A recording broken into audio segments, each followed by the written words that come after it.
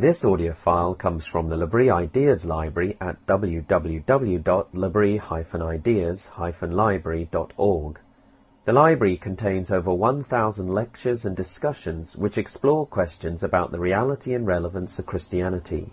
We ask you to respect the copyright for this audio file which belongs to L'Abri Fellowship. The file is for personal use to share with friends, family and colleagues, but please do not publish the material in any format or post it on a website without seeking permission from L'Abri Fellowship. Please note that views expressed in the lecture and discussion time do not necessarily represent the views of L'Abri Fellowship. So welcome, glad you all could be here tonight for the last lecture of our winter term. Our next lecture will be sometime in May, so look at our website. Eventually that schedule will be posted. But yeah, we're going on a bit of break for Easter and other things, and so come back in May. So tonight, this lecture obviously is called Kindred Spirits, Reading for Friendship's Sake. And I deliberately phrased that as a question, partly because when I wrote the title I didn't know what I was going to talk about, and partly because I'm going to lay out some things on the table, and I hope we can have a good discussion about this at the end as well. So to begin, when I was in grad school, where I studied English and a lot of it was literature, I had a professor who encouraged us to ask of whatever we were reading. He actually, this very academic question, what's with fill in the blank? So we ended up asking, what's with this character always looking out windows? Or what's with the repeated use of military metaphors in this story? Or why are there keys all over the place? Things like that. But this phrase, I think he got annoyed how much we started asking, what's with this in the story? And so this topic came about, this lecture came about in many ways because I asked this question. What's with the current explosion of what I'm going to be calling, for now, bookish lit? Bookish lit. So, you may have heard, there's different publishers use different language to talk about different genres of literature. This is not one that I know of that publishers are using. I don't know, maybe I should trademark it. But what I've started noticing, and what I'm going to describe for you, is this sort of subgenre called bookish lit. Sometimes I call it bookish chick lit, but chick lit is a bit of a fraught term. It can be seen as feminists don't like it. I don't know. There's a whole thing. We can talk about that in discussion if you want to know more. There's a great Wikipedia page about it. But anyway, bookish lit is a subgenre of novels that are primarily written for women and marketed towards women. They don't have to be, but that's how they're marketed. They look like this. They're swirly fonts, or they look like this. Usually, it's pretty obvious who they're marketed towards, but, I don't want to be sexist. Anyone is welcome to pick them up. They often, very often, have a romance novel style. If they're not a full-on romance novel, they might have a bent towards that. But here are some of the hallmarks of what I'm describing. So they always involve a book place, like a library or a bookstore, generally. This could be called bookshop lit. You're thinking of titles probably now, if you at all look at book-related things. And so reading and book places like a library or bookstore are key to the plot, key setting, key thing that happens. So let me just give you a sense. So this was just a quick list through my local library catalog and Amazon, the Amazon algorithm saying if you liked this, you like this. So here's some titles. The Bookshop, The Boardwalk Bookshop, the bookshop on the corner, the bookshop of yesterdays, the bookshop of the brokenhearted, the lost and found bookshop, the little Paris bookshop, the last bookshop in London, the English bookshop, the bookshop of yesterdays, the bookshop of second chances, the printed letter bookshop, the forgotten bookshop in Paris, the bookshop of forgotten dreams, the house above the bookshop, forthcoming, being translated from the Japanese, coming this summer, Days at the Morisaki bookshop, the Lost for Words bookshop, Mr. Penumbra's 24-hour bookshop, the Little Bookshop on the Seine, the Paris Library, the Last Chance Library, the Library of Lost and Found, the Library of Lost Things, the Library at the Edge of the World, the Personal Librarian, the Librarian of Burned Books, the Librarian of St. Malo, the Librarian Spy, the Book Charmer, Bookish People, this one, The Readers of Broken Wheel Recommend, The Messy Lives of Book People, one of the originals, one of the OGs, the Guernsey Literary and Potato Peel Pie Society, actually is maybe kind of one of the founding books in this genre. The Secret Book and Scone Society, that's a series. The Storied Life of A.J. Fikry, The Bookish Life of Nina Hill, The Reading List, and two, to not be confused, The Book Lover and Book Lovers. And that's books that obviously have like book or reading or library in the title.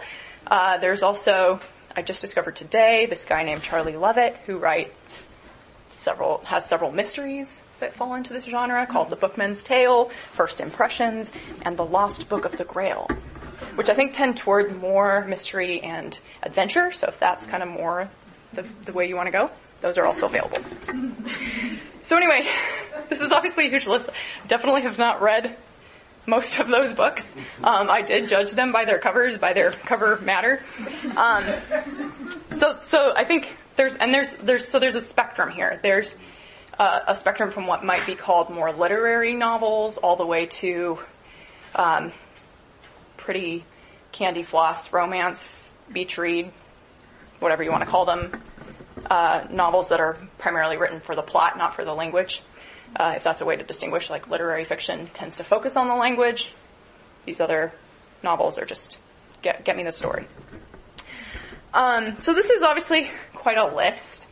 And most of these have been published in the last few years. The Guernsey Literary and Potato Peel Pie Society is from 2009. But then most of what I read, and some of them are forthcoming, like I said. So they all involve this bookish place. What they also tend to include is a kind of a stock character, a lonely and or a sad person, or two. And so this is often like a shy, lonely, bookish person. Maybe they need some healing from past trauma or tragedy or a dark secret of some kind. Often their only real friends are books until something happens that requires real life community to break into their life. Or another version of this is there's a non-bookish, lonely, sad person who never reads because they're stoic and hardworking and I don't know, whatever. But their sad life is interrupted by a bookish person who tries to convince them that reading will turn their life around. So there's lots of variations on this theme, but a key ingredient is that there's a lonely person and community breaks in some way, and it involves reading in some way. And very often this real in-person community will involve people of different ages. There's very quirky characters that get involved. It'll often depend on people getting into each other's business, being really nosy and meddlesome potentially. In this one, the main character is from Sweden, and the people who've adopted her in this small town decide they want to try and get her to stay, but she's on a tourist visa, so they arrange her marriage with this other guy in the town who is not interested in marrying her. It's great. It's a whole thing. Anyway, meddlesome and nosy people. And then it also tends to revolve around, the plot tends to involve, maybe not revolve around, that the community forms around some kind of a shared purpose, which very often includes romance. That's usually one of the people in the community is a love interest to the main character. But the shared purpose is usually a purpose of preservation or establishment. usually of a bookish place. So we need to save the library, save the bookstore, because big bad developer is coming in or something. Or this town doesn't have a library, doesn't have a bookstore, and this is obviously what it needs. And so this is sounding familiar, right? There's TV shows like this, there's movies like this. I mean, You've Got Mail is maybe like one of the original bookstore stories. But these are some of the key features of this subgenre. To make this, just hammer this home, this is the cover matter of The Last Chance Library by Freya Sampson. And this is almost a perfect specimen of this genre. Books are different. They have different things going on, but this is almost a perfect specimen. Lonely librarian June Jones has never left the sleepy English village where she grew up. Shy and reclusive, the 28-year-old, they're also 28 all the time. The 28-year-old would rather spend her time buried in books than venture out into the world. But when her library is threatened with closure, June is forced to step out from behind the shelves to save the heart of her community and the place that holds the dearest memories of her mother. Joining a band of eccentric yet dedicated locals in a campaign to keep the library, June opens herself up to people for the first time since her mother died. To rescue the place and the books that mean so much to her, June must finally make some changes in her life. And maybe in fighting for her cherished library, June can save herself too. Okay, that's gold right there. That's perfect textbook, bookish lit. But other ones that maybe are totally different in terms of setting, time period, have similar sorts of things. So the Lost and Found bookshop, here's just a line. Natalie takes over the bookshop reluctantly, but finds that books provide welcome solace for her overwhelming grief. And then an endorsement for the Bookshop of the Brokenhearted. Beautifully written, gentle-spirited, and wise, the Bookshop of the Brokenhearted reminds each of us that love, literature, and forgiveness have the power to transform our lives, and, if we dare allow them, to mend our broken hearts. One more example. This is from this one, the Little Paris Bookshop, which is, the interesting thing is that this is also an international phenomenon. This one's translated from Swedish, this one's translated from French. In this one, the main character, Monsieur Perdu, he owns a bookshop on a barge that floats on the Seine, and he describes himself as a book apothecary who prescribes books to people when they bring their problems to him, and he prescribes books to help cure their ills. It's actually there's a really beautiful bit in the beginning where he diagnoses this woman who's heartbroken and angry at the world. And what he eventually tells her is, what you read is more important in the long term than the man you marry, ma chère madame.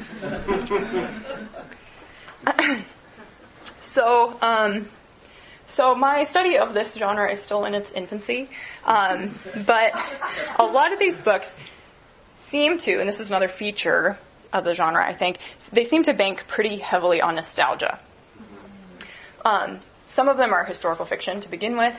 Others tend to be about small towns, or if they are about London or Paris, it's an old world city where there are there's the ability to have these discrete idiosyncratic neighborhoods or apartment buildings or communal spaces. And they sort of, even if they don't say this, there's this feeling around them that sort of evokes this kind of thought. If only in the face of e-readers and dying bookstores we could go back to a simpler time when neighbors actually knew each other, people actually read paper books, communities did business together. If only there would be somebody who would pick up my stack of books that I drop when I trip on the sidewalk, because everyone is walking in this neighborhood, no one's driving by in suburbia or something. So there's just a lot of that sort of a nostalgic feeling. These are very much feel-good books. Some of them aren't, and that's interesting, and I'm not going to get into that right now. But in general, there's sort of this cozy, nostalgic feeling. And they also center, like I said already, around this idea of preservation, which I think is important. They assume, explicitly or implicitly, usually very often there's explicit dialogue between characters or just someone thinking or whatever, narration, about certain assumptions, which are these. Books bring people together. Books will heal loneliness and grief. Reading is deeply important and good. Reading is formative for people personally and culturally. And the books themselves and the places that hold them, so the physical material of books and their places, are valuable and life-giving and maybe even, I would venture to say, salvific, able to save individuals and communities. I mean, in the blurb about June Jones, it says, maybe in fighting for her cherished library, June can save herself too. So this might just sound like fantasy, like, okay, these are just fluffy little opiates for the masses that involve nostalgia and feeling cozy and, just allow us to escape from the technological realities of our day or whatever. But I want to ask that question. Is this just a nostalgia trip? Why are there so many of these books? What is with this explosion of this genre? And I think there's more to it than that this is just the latest craze in fiction for millennial women. And the thing that I want to start with in starting to answer that question is to look at the very serious and real issue that most of these novels start with, and that's the reality of deep and pervasive loneliness in our cultures.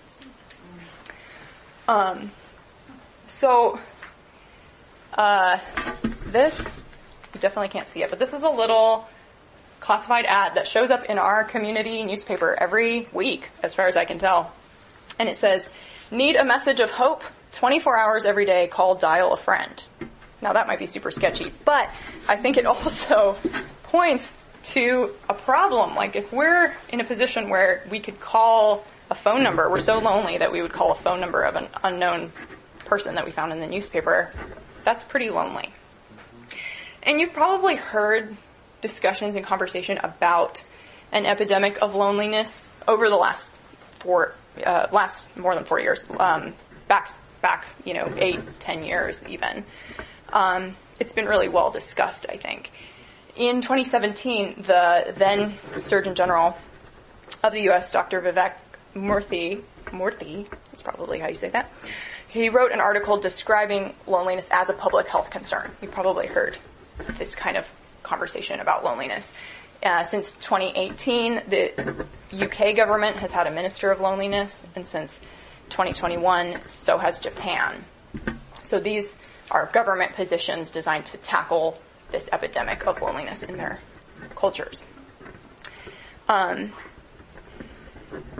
If you search friendship in our Libri lecture database, you'll see a number of lectures, which I think interesting. The most recent of them coincides with Dr. Murthy's diagnosis in 2017. So it's been a little while. I think we're due for a new friendship lecture. That's why I'm here. But I think it's interesting that those coincide. And a lot of my colleagues, when they gave those lectures, they're definitely responding to a perceived problem, some kind of a crisis of friendship as well as a crisis of loneliness. A number of things that they bring up as issues are that social media is insufficient for real connection. I think that's something that in a lot of ways has started being taken for granted in a lot of ways. At that time, in 2017, before that, Facebook was kind of in its heyday. So that's an important thing that those lectures were addressing. Social media is not going to be where you make your best friends. A Facebook friend is not the same as a in-person friend. Another thing that these lectures bring up is that in both secular society and Christian society, romantic relationships is privileged as the ultimate goal. Romantic love is seen as the paragon, the ultimate achievement, and that in turn devalues so-called platonic friendships. It's not my favorite term, but causes friendship to be viewed as less valuable and potentially even as optional and disposable then as a result. And a number of these lectures are dealing with this book by Wesley Hill called Spiritual Friendship, which came out in 2015. Some of them are like book reviews of it. So if you're interested in more about this, I'm just letting you know that those lectures are out there. And this book I do highly recommend along with them. And in this book, Wesley Hill talks about the problem with the way we as a culture, Christians and non-Christians, view friendship. Because friendship is, of all the loves, the most free, the most voluntary, it is, therefore, he says, the most fragile. He writes, unlike romantic relationships or bonds between siblings, friendship is entirely voluntary, uncoerced, and unencumbered by any sense of duty or debt. And friendship is thereby rendered special, mysterious, and deeply rewarding. But it's also seen as optional. You can't choose your siblings or your parents. You're bound to them by biology. And so friendship is different. It can be seen as optional, as unnecessary for survival, and therefore it's undervalued. And I think this is illustrated in the fact that we spend a lot of time learning how to be good students, which we're told is to train us to be good employees. People often spend a lot of time learning to be good spouses, good parents, even good children, learning how to live well within the relationships that we are bound to by contract or by biology. But we don't give as much attention to learning how to be good friends. I think instead, like I said before, as a culture, we tend to pour most of our attention and our effort into finding and maintaining romantic love. So I won't go into his whole argument. I would say just read the book if you're interested in that. But Hill calls this privileging of romantic love and this nonchalant attitude towards friendship into question. And he shows how those attitudes are actually can be really destructive, both to romantic love, but also just to people, and can perpetuate loneliness, especially for people who are single, but not exclusively. And I think these combined attitudes are part of why we are in this crisis of friendship and loneliness that we're a part of. Just check here. Okay, yeah. This experience of loneliness is not just limited to introverted people or single people. This book, Find Your People, by Jenny Allen, just came out last year. And Jenny Allen she's a wife, she's a mom, she's a women's ministry leader, and she's obviously and admittedly very extroverted. But she describes her own struggle with feeling connected with people, and she lists some scenarios that I think are helpful in just thinking through what this sense of isolation looks like for us in different ways, different people in different ways. She gives just some scenarios that I think are helpful. For example, you don't know who to call to pick you up at the airport. You have something to celebrate or grieve and no one to celebrate or grieve with. You have an idea you want to brainstorm and can't think of anyone who would care enough to dream with you. You're dealing with a difficult situation at work, but can't think of anyone safe you can talk it through with. Most of your friend group is married and starting to have kids, and you aren't even dating. Your kids are grown, and you are single and spend most of your time alone. You are eating another meal alone again. You are looking at the weekend and don't have a single plan. Unless you initiate or go it alone, you won't have anything to do. You're talking to someone you thought was a good friend, but you realize you are on completely different pages about important issues. Your family is broken and unhealthy when it seems like everyone else is excited to be going home to see their normal, happy, well-adjusted families at Christmas. You need to talk, but you don't know who to call. You haven't had anyone genuinely listen to you in so long that you honestly can't remember the last time you opened up. She goes on to say, these scenes strike at the quiet ache I'm talking about. It's just an inescapable reality of the human condition, right? Isn't it just something we all face? Or is it just me? Or is it just you? And I think that last question is maybe one of the most poignant, because that feeling that you're alone in feeling alone is maybe one of the worst parts of being lonely. I could hear some hms in the audience. It sounds like some of those things maybe struck a chord.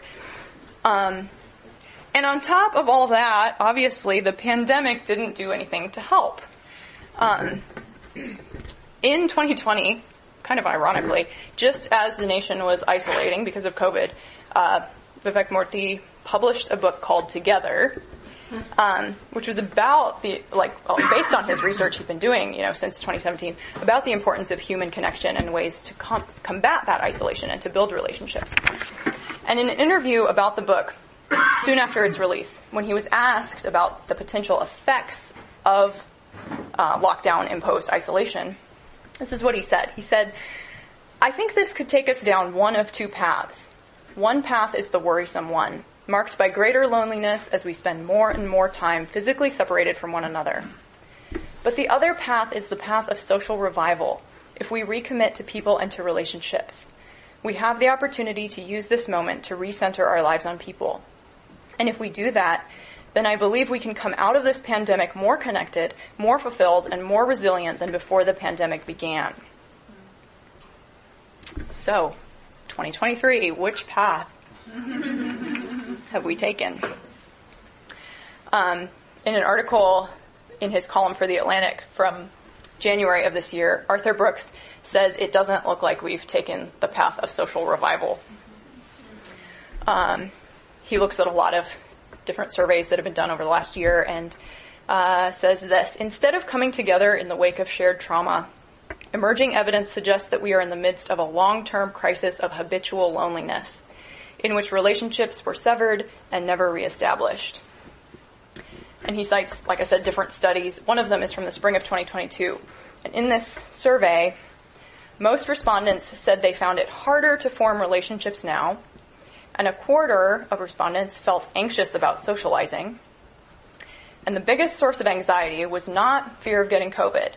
The biggest source of anxiety, shared by 29%, was not knowing what to say or how to interact. So Brooks concludes this way. He says, or concludes his survey of the data anyway, doesn't conclude his article. Concludes his survey saying, "Many of us have simply forgotten how to be friends." Many of us have simply forgotten how to be friends. So how do we remember? How do we remember how to be friends? When we think about friendship, I don't know if books is what we immediately think of. I'm a pretty bookish person, and that's not what I immediately think of. But very often, people who love reading talk about reading with the same kind of language that we would talk about relationships with. Even just what I referenced from Monsieur Perdue. He says, what you read is more important in the long term than the man you marry. But more seriously than that, there's a pretty illustrious and diverse across time crew of people who've talked about books as friends. And I'm just going to give you kind of a few that I just picked up sort of randomly. There's lots more I could have referenced. This is Wayne Booth, who was a professor of literature at the University of Chicago, and he wrote a lot of kind of seminal works on fiction, on the analysis of fiction, how fiction works. And he wrote a book that was an ethics of fiction. That's the subtitle, but the title of it is The Company We Keep. The Company We Keep, an Ethics of Fiction. So he's already kind of just with the title starting with thinking about books as people, as company that we might spend time with. And in his book, he references lots of different people, obviously, who talked about books, and a couple were just interesting quotations to me. One of them is this guy. Everybody recognize him? Yeah? No? He's an early 19th century essayist, painter, writer person, William Hazlitt, and he says, he wrote this about reading. With a few old authors, I can manage to get through the summer or winter months without ever knowing what it is to feel ennui. They sit with me at breakfast, they walk with me before dinner, and at night, by the blazing hearth, discourse the silent hours away. Around the same place, Booth also quotes from Machiavelli, Niccolo Machiavelli, who's famous for other things than reading, but he did read a lot, and this is how he talks about that. He says, "When evening has arrived, I return home and go into my study. I pass into the antique courts of ancient men, where, welcomed lovingly by them, I feed upon the food which is my own, and for which I was born." Just another example. This is Oswald Chambers, who is a really well-known evangelist and preacher about 100 years ago. My Utmost for His Highest is what he's most well known for. His words compiled by his wife. This is what he wrote to a friend about reading. "My books, I cannot tell you what they are to me. Silent, wealthy, loyal lovers. To look at them, to handle them, and to reread them. I do thank God for my books with every fiber of my being. Friends that are ever true and ever your own." And then another person, this is Marilyn Robinson, who's a contemporary author and essayist, novelist and essayist, and she wrote an essay called Imagination and Community, which is in a collection of essays called When I Was a Child, I Read Books. And this is what she says about some of her experience reading. She says, "So I belong to the community of the written word in several ways. First, books have taught me most of what I know, and they have trained my attention and my imagination. Second, they gave me a sense of the possible, which is the great service, and too often, when it is ungenerous, the great disservice, a community performs for its members. Third, they embodied a richness and refinement of language, and the artful use of language in the service of the imagination. Fourth, they gave me, and still give me, courage."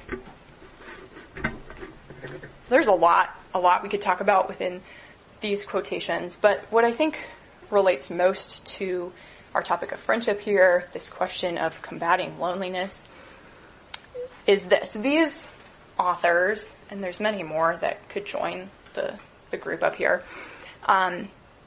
obviously spend a lot of time reading, enjoying the company of books.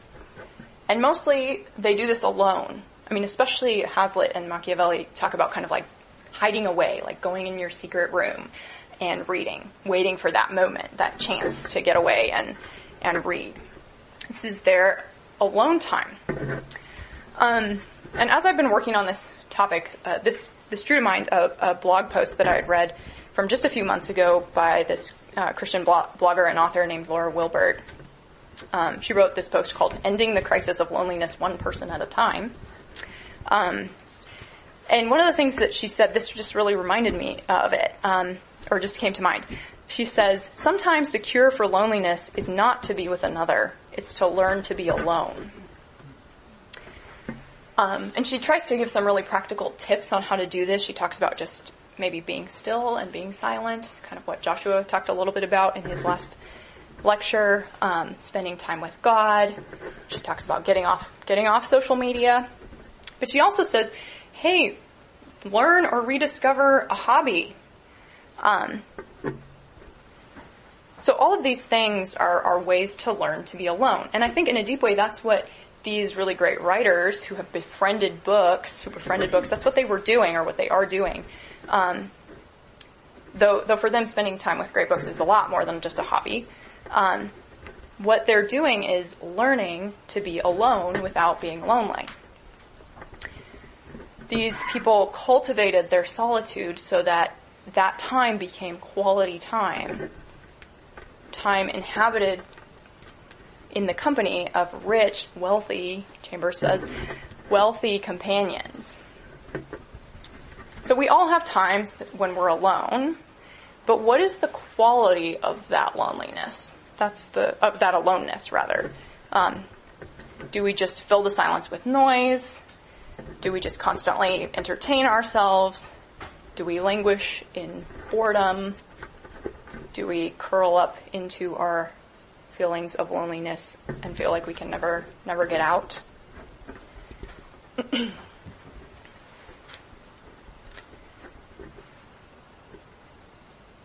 In her book, which I'm going to talk a little bit more about in a second, but in her book On Reading Well, Karen Swallow Prior says this. She says, reading well adds to our life, not in the way a tool from the hardware store adds to our life, for a tool does no good once lost or broken, but in the way a friendship adds to our life, altering us forever. So, like I already mentioned, a few weeks ago when Joshua talked about Bonhoeffer's Life Together, he brought up this place where Bonhoeffer talks about coming to times of solitude with the strength of the community and coming to the community with the strength of our solitude. What is the quality of our solitude? I think that by spending at least some of our alone time in the company of good books, we aren't just necessarily filling the silence with noise. We actually have an opportunity to let these paper friends strengthen us for the work of community.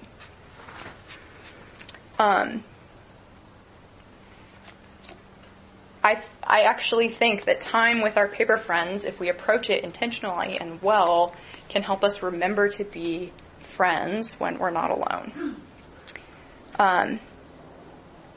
So, sort of just to recap, let's think a little bit about reading to cultivate our solitude. But I think there's another step here as well. So, C.S. Lewis famously did not say we read to know we're not alone. You'll see that attributed to him all over the place. It's the character of C.S. Lewis in the movie Shadowlands who says that, not Lewis himself in anything that anyone has found of his actual writings or recordings. It's a really nice quote, but he didn't say it. What he did write in his book, An Experiment in Criticism, is this, and it's a little bit tricky, so I'll put it up here for you. He wrote this: the primary impulse for each person is to maintain and aggrandize himself. The secondary impulse is to go out of the self, to correct its provincialism and heal its loneliness. In love, in virtue, in the pursuit of knowledge, and in the reception of the arts, we are doing this. We are going out of the self. Or at least potentially doing this. So, basically, I think what Lewis is saying here is that reading, which could actually be doing all four of these things, loving, pursuing virtue, pursuing knowledge, receiving the arts, those things can all happen while reading. But those things also happen outside of reading. They're all similar in this way. They draw us out of ourselves. So my point here is that reading can be a way of cultivating our solitude so that rather than just it being a place of languishing, of mindless entertainment, of ennui, as Hazlitt said, a place where our friendship and community building muscles start to atrophy because we're not using them, it can actually become a place of personal growth and strength, I think. And I think that reading itself can actually be a way of building those friendship and community building muscles that we do have.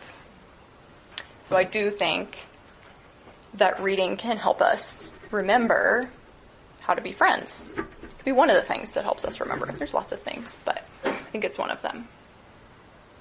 So in this book, On Reading Well, and in something sort of similar, the subtitle of On Reading Well is Finding the Good Life Through Great Books.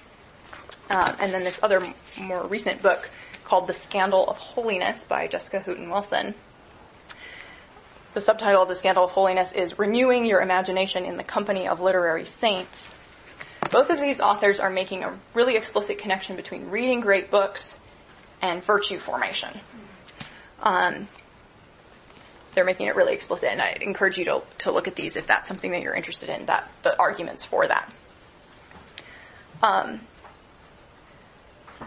So in Swallow Prior's book, she goes through the traditional cardinal, theological, and heavenly virtues and talks about each one with a piece of literature that she thinks illustrates that virtue and characters that illustrate that virtue.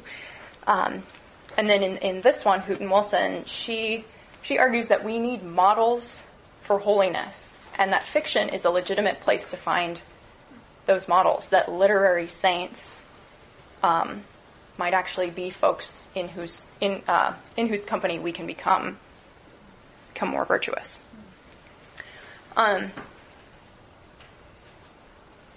We can talk more in the discussion about how that works if that's confusing, but we're going to take that premise for granted. And I want to illustrate this by looking at a character that I think maybe is surprisingly, I think she's a literary saint. Quite an ordinary one, which is very comforting. And it's a series of books that I think is really helpful in thinking about friendship. In children's literature, there's tons of books about friends. I'm sure you can think of so many.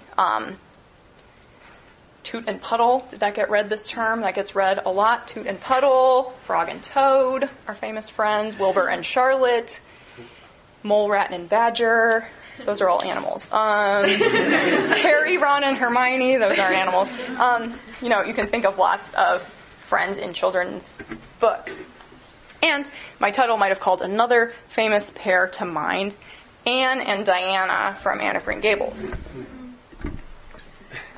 So the first time that Anne meets her neighbor, Diana, the very first time, she's about 11 years old, she's just moved to the neighborhood.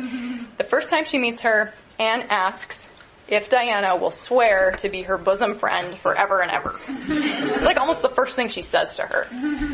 No beating around the bush. And Diana agrees, because she's glad that someone lives next door to play with now. She agrees, even though she admits, "You're a queer girl, Anne, but I believe I'm going to like you real well." And they do become really dear friends. But what I found really helpful in thinking about the Anne books when thinking about friendship is not so much her 11-year-old friendship, but the friendship she forms as she grows up. So the series, you can see it there, it's quite a few books. As the series goes on, Anne and Diana actually, and quite realistically, I think, grow apart. They're not enemies or anything. They're still friends, but their relationship changes quite a lot. When Anne goes off to college, she's pursuing academics. She gets jobs different places because she's a teacher. That's when they leave school. Diana gets married right away and stays in Avonlea, soon has children. She just has a very different life than Anne. And that's something I think a lot of us can probably relate to. If we think about our childhood best friends, we were real friends. Those relationships still maybe are really meaningful, but maybe life has taken us in different directions, maybe to different places. And so those relationships aren't the same as what they once were. So what we do see in the later books is the way that Anne makes friends as an adult. And I think making friends as adults is something that we need more models for. I don't know about you all, but it's not that easy. So the first thing, that I noticed about adult Anne is how much she loves people. And I think this is an important reminder for me. I don't know about you, but Anne doesn't take people for granted. She is continuously surprised and delighted by them. In Anne of Windy Poplars, she writes to her fiancé following this really humorous but potentially could have been really bad event with this family she's trying to get to know. The dad is like a total grump who like refuses to speak to people when he's grumpy, and so it's like a very awkward family dinner where the dad's like refusing to talk. Anyway, Anne saves the day. They all laugh about it later. After she's related this incident to her fiancé, she says, "Gilbert, people are delicious and life is delicious." And that makes me ask, how would my relationships look different if I approached everyone that way instead of people are scary or maybe contagious or annoying or take up too much time or loud or whatever it is, fill in the blank. What if we approached people with, people are delicious and life is delicious. And unlike a lot of the relationships in the bookish lit books that I've talked about, where friendship and romance sort of just happen sort of magically, there's sort of chance coincidences or things, there's meet cutes, kind of like you would see in a movie. Anne makes friends in pretty commonplace ways through proximity, because she lives with them, so she makes friends with them, or they live down the road, so she makes friends with them. She works with them, or through normal networks that we can recognize, like she's in a friend's wedding, and the friend's sister is someone who she becomes friends with. So it's true that she does sometimes have a friend at first sight moment. In Anne's House of Dreams, the next book after this one, she meets her new neighbor, Captain Jim, and the narrator tells us this. The old captain held out a sinewy hand to Anne. They smiled at each other and were friends from that moment. Kindred spirit flashed recognition to kindred spirit. Sometimes that does happen. Sometimes that happens for us. Sometimes there's just someone you just click with. But I think more often, and maybe more powerfully, because it is more often, making friends for us and making friends for Anne takes work and takes perseverance. So in this one, Anne of Windy Poplars, Anne is appointed principal of this high school, and she's the head teacher, and she's in this new town, and basically the whole book is about her making friends with everybody in this new circle of acquaintances. And some of them are not very nice. Especially her vice principal, who is a slightly older woman who really resents her for getting the position that she wanted. Her name is Catherine, and she's just really nasty and sarcastic. She doesn't seem to care for anybody, even herself. Like if her appearance or her lifestyle is any indication, it doesn't look like she cares about anything. And other people in the town warn Anne. They say no one can make friends with her. And Anne admits her manner is very repellent. Which I like that. I like that phrase. But Anne doesn't give up.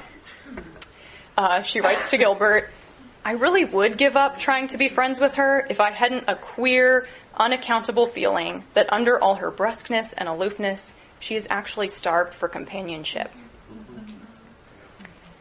So at the end of they've been working together for a whole year. At the end of their first year working together, Anne says, I felt as if I ought to ask her to Green Gables for the summer holiday, but I just couldn't. She's such a killjoy. She'd spoil everything. But when I think of her alone in that cheap boarding house all summer, my conscience gives me unpleasant jabs. So after no encouragement from Catherine whatsoever, but continuing jabs of conscience, Anne finally decides that she will invite Catherine to come to Christmas with her at home at Green Gables. And I'm just going to read you this scene because it's kind of great. So she's come into Catherine's room in the boarding house. Oh, Miss Brooke, look at that sunset, said Anne rapturously from the squeaky, cushionless rocker to which Catherine had ungraciously pointed her. I've seen a good many sunsets, said the latter coldly without moving. Condescending to me with your sunsets, she thought bitterly. You haven't seen this one. No two sunsets are alike. Just sit down here and let it sink into our souls, said Anne. Thought Anne, do you ever say anything pleasant? Don't be ridiculous, please. The most insulting words in the world, with an added edge of insult in Catherine's contemptuous tones. Anne turned from her sunset and looked at Catherine, much more than half inclined to get up and walk out. But Catherine's eyes looked a trifle strange. Had she been crying?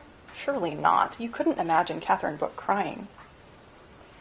You don't make me feel very welcome, Anne said slowly. I can't pretend things. I haven't your notable gift for doing the queen act, saying exactly the right thing to everyone. You're not welcome. What sort of a room is this to welcome anyone to? Catherine made a scornful gesture at the faded walls, the shabby bare chairs, and the wobbly dressing table with its petticoat of limp muslin. It isn't a nice room, but why do you stay here if you don't like it? Oh, why? You wouldn't understand. It doesn't matter. I don't care what anybody thinks. What brought you here tonight? I don't suppose you came just to soak in the sunset. I came to ask if you would spend the Christmas holidays with me at Green Gables. Now, thought Anne, for another broadside of sarcasm, I do wish she'd sit down at least. She just stands there as if she's waiting for me to go. But there was silence for a moment. Then Catherine said slowly, "Why do you ask me? It isn't because you like me. Even you couldn't pretend that." "It's because I can't bear to think of any human being spending Christmas in a place like this," said Anne candidly. The sarcasm came then. "Oh, I see. A seasonable outburst of charity. I'm hardly a candidate for that yet, Miss Shirley." Anne got up. She was out of patience with this strange, aloof creature. She walked across the room and looked Catherine squarely in the eye. "Catherine Brooke, whether you know it or not, what you want is a good spanking."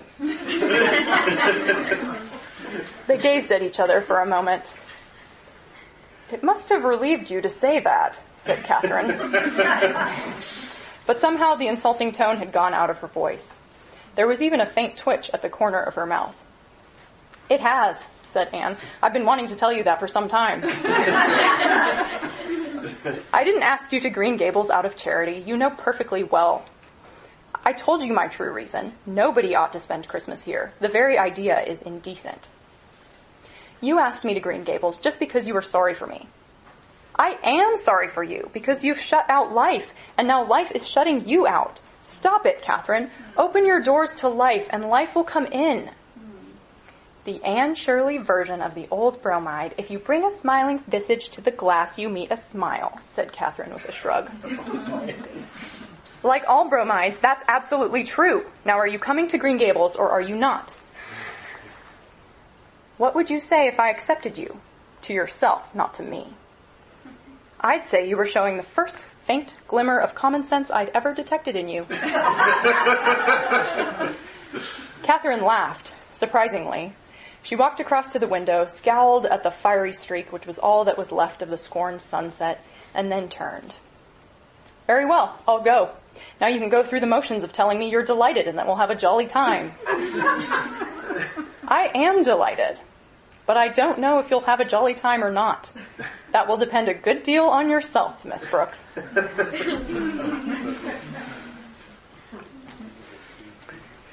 But Anne is right. Accepting that invitation is the first sign that Catherine is a human. And Anne's unrelenting pursuit of this very lonely person, and her frankness, openness, and her hospitality eventually break through. And Catherine and Anne go off their first night at Green Gables. They go off for a moonlight snowshoe through the woods. Sounds great. We haven't had enough snow around here for things like that. And Catherine finally opens up after this snowshoe hike. And the two of them find out that they actually have more in common than Catherine at first ever thought. They're both orphans. And then when Anne shares her own experiences of being rejected as a child, Catherine's also able to be vulnerable. And they have this conversation where Catherine, for the first time, shares her story with someone else. And at the end of that, Anne says, "Anyhow, now we're going to be friends. And we're going to have a jolly 10 days here to begin our friendship. I've always wanted to be friends with you, Catherine, spelled with a K. I've always felt that underneath all your prickles was something that would make you worthwhile as a friend." "So that is what you really thought of me," Catherine said. "I often wondered. I wonder if when I go to bed tonight I'll feel furious with myself for pulling off my mask and letting you see into my shivering soul like this. No, you won't. You'll think, I'm glad she found out I'm human." And the two do become really good friends. And lest we think that this is a one-off, this same cycle, or similar cycle, of pursuing someone who's very reluctant to open up to a friend repeats in the next book, in Anne's House of Dreams. But I think really fittingly and movingly, it repeats at a deeper and more intense and actually more costly level, which I think is appropriate as Anne grows up and matures. And in that book, it's over there in the case, I'm not going to read right from it, but Anne and Gilbert are married. They move to another new town the day that they're married. They move there that night. And they make the acquaintance of their nearest neighbors.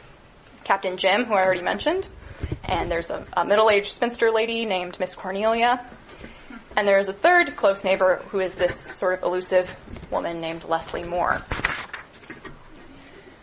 And the first two, Anne hits it off with both of them right away, but her first meeting with Leslie is pretty rough. Anne is just herself. She's always unapologetically herself. But Leslie is really hard to read, and sometimes she seems to warm up to Anne, and then other times she just totally gives her the cold shoulder, all within one conversation. And then kind of just awkwardly runs away. They're outside on the beach. She just kind of leaves. So Anne's like, okay, I don't know what's going on with her. That's my paraphrase, obviously. But later, Miss Cornelia, who knows everyone in the neighborhood, she explains the reason for Leslie's standoffishness. She tells the tragic story of how Leslie lost both her brother and her father at a very young age, and then was later emotionally blackmailed by her mother into marrying this horrible man who later is mentally disabled and even worse when she's just 16. This all happens, and she's emotionally blackmailed to do this in order to save their family farm. It's this whole very sad story. But the way that telling that story concludes, Miss Cornelia says this to Anne. She says, "You will be her friend, won't you, Anne, dearie?" Anne says, "Indeed I will, if she'll let me." Miss Cornelia says, "No, you must be her friend whether she'll let you or not. Just make her be friends." And then the narrator tells us this: Anne resolved that she would win entrance into the kingdom of that lonely soul, and find there the comradeship it could so richly give, were it not for the cruel fetters that held it in a prison not of its own making. So Anne and Leslie start becoming better friends. I mean, they are each other's nearest neighbors. They run into each other. Leslie comes over. They start getting to know each other. And these nearest neighbors, this little group of kind of 4 houses, become a very close-knit little community, kind of like a village within the village. But still, friendship doesn't come instantly for Anne and Leslie like it did for Anne with Captain Jim and Miss Cornelia.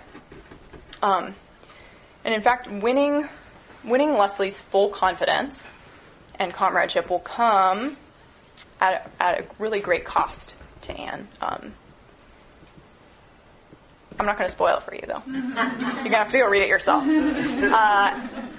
Most of these books are public domains. You don't have any excuse. They're just right there on the internet. So what can we learn about friendship from Anne Shirley Blythe? And there's so many things that I could say. I had a huge list when I was prepping this. I'm not going to give you a whole list. I'm just going to point out one thing from both of these little anecdotes. In her pursuit of Catherine, Anne doesn't take Catherine's rudeness at face value. And similarly, she resolves to pursue Leslie, to pursue friendship with Leslie, whether Leslie is rude to her, rebuffs her, runs away, whatever.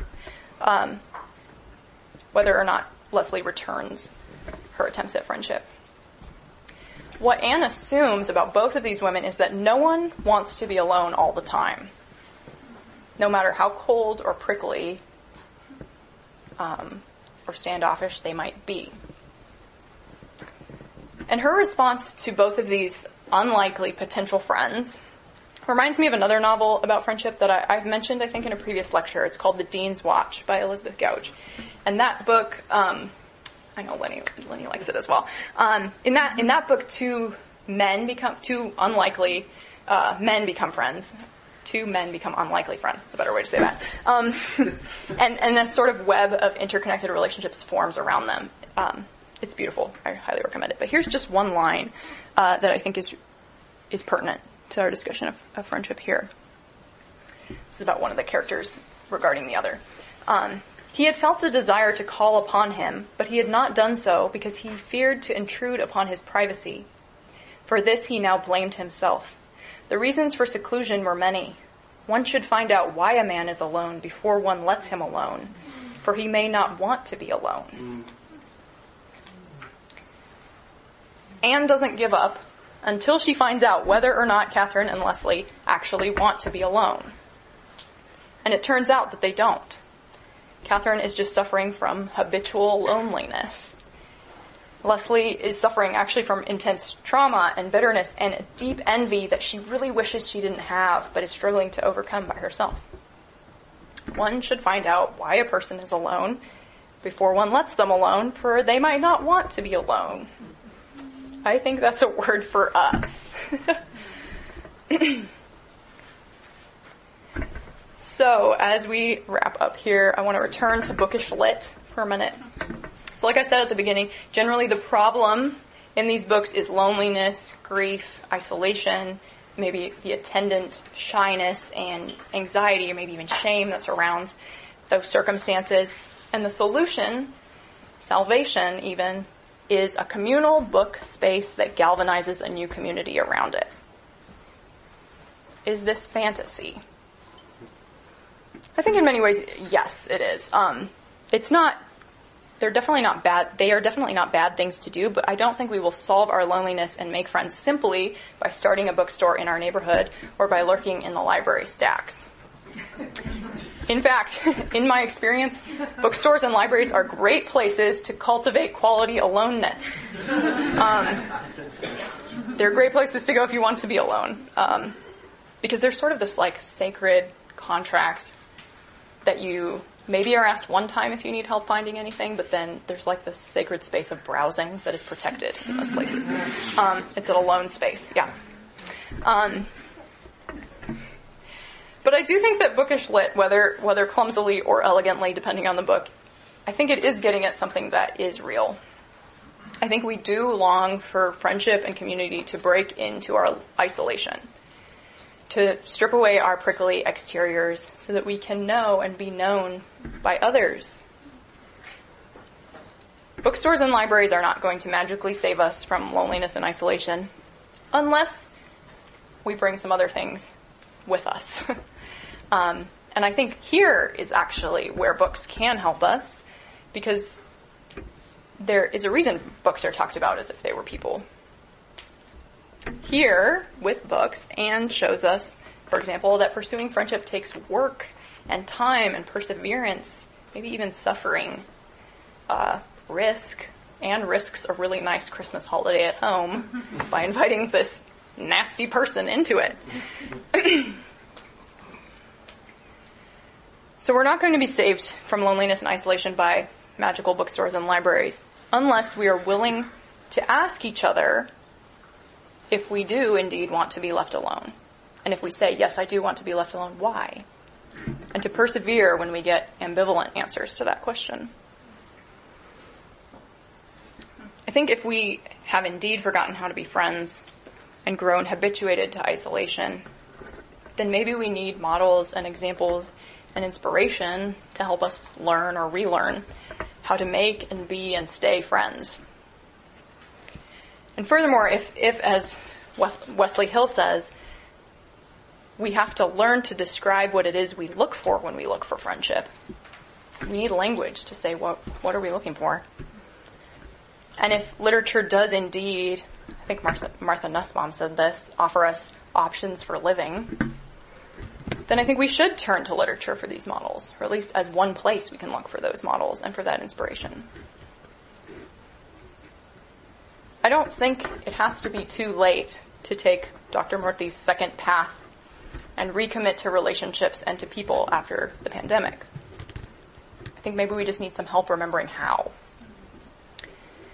And like people, like our communities, like mentors and friends, books can help us cultivate those virtues, many virtues, but including those virtues of how to be a friend. I think we can read for friendship's sake. So like I said at the beginning, the title was phrased as a question. I've put a lot of things out there. And so now we can turn to discussion and to questions if you have other examples you want to bring. But I'm going to end the formal lecture part of this now. Thanks for attending. And yeah, I'd like to open it up to some discussion. I'm going to move this. I can sit down here.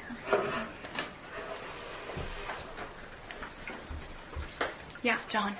Do you find the church is more of a place where people can do that, kind of be alone, or more of a place that people can find community? Because you got those people that go to church for decades. It's a good place for them to be lonely.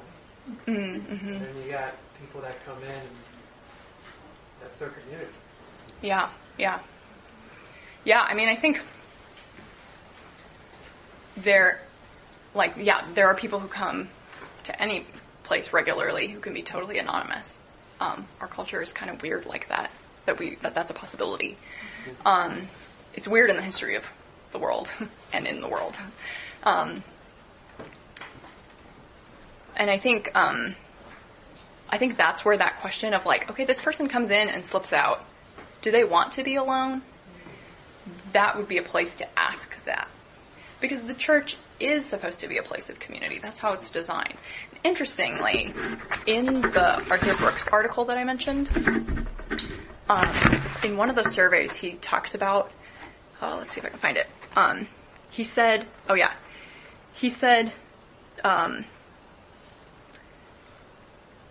this is like measuring rates of happiness or rates of unhappiness during the pandemic.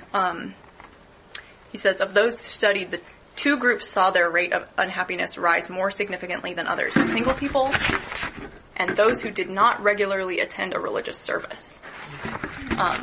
So being a part of a church is actually a really great, I think, a really positive thing to stay in community state, to avoid isolation. Yeah. I don't know if that was just throwing a couple of things towards your question. I don't know if I answered your question, but... Yeah, it's a big question. Yeah, thank you. Yeah, Hadley. Could you talk more about, I don't know, how to is the right word, I think you were talking about it, but it was in the Scandal of Holiness, or kind of when you read a book, how does that maybe connect more to friendship, or maybe it is just, quality loneliness, but could you talk a little bit more about that? Mm-hmm. How does reading result in virtue? It's very complicated. It's not just a one-to-one. That's why there's whole books about it. Yeah. 2 whole books right here. And so, because I don't know if I give a whole lecture basically about this also, so I don't know if I could summarize that at all, but I think basically what both of these authors are kind of dealing with is the idea of like and this is even sort of related to like Dick's talk about heroism. It's like we need models, and this is kind of just how we live our lives. We have models of people we want to be like, and deciding, figuring out who we want those models to be, because we will have models one way or another. Being conscious of them and choosing good ones, I think, is a big part of virtue formation. Because, when you start to interrogate, like, wait, who do I want to be like? Oh, it's, like, I don't know, somehow in my mind I'm trying to think of, like, a celebrity, but I can't think of anybody. I want to be like Zendaya. It's like, well, what? Like, is that ever going to happen? Like, probably not. But who could I be like? And for Christians, I think, like, obviously the goal is, like, how do we become like Christ? And I did not end up referencing Dick's book, Heroism, for this talk, but I read it for this talk, so it's in my mind. But in it, he talks about how, I think it's Paul, right, says, insofar... Now I'm blanking on the verse. Dick's going to have to help me. As far as I'm like Christ, follow me, essentially. That's a paraphrase, but, and I think there's other models available to us. So in this book, she's arguing that not just real live or dead saints, but like historical people, but also fictional people can be those models for us. I don't know if that helps. Yeah. Mm-hmm. Yeah, Marty.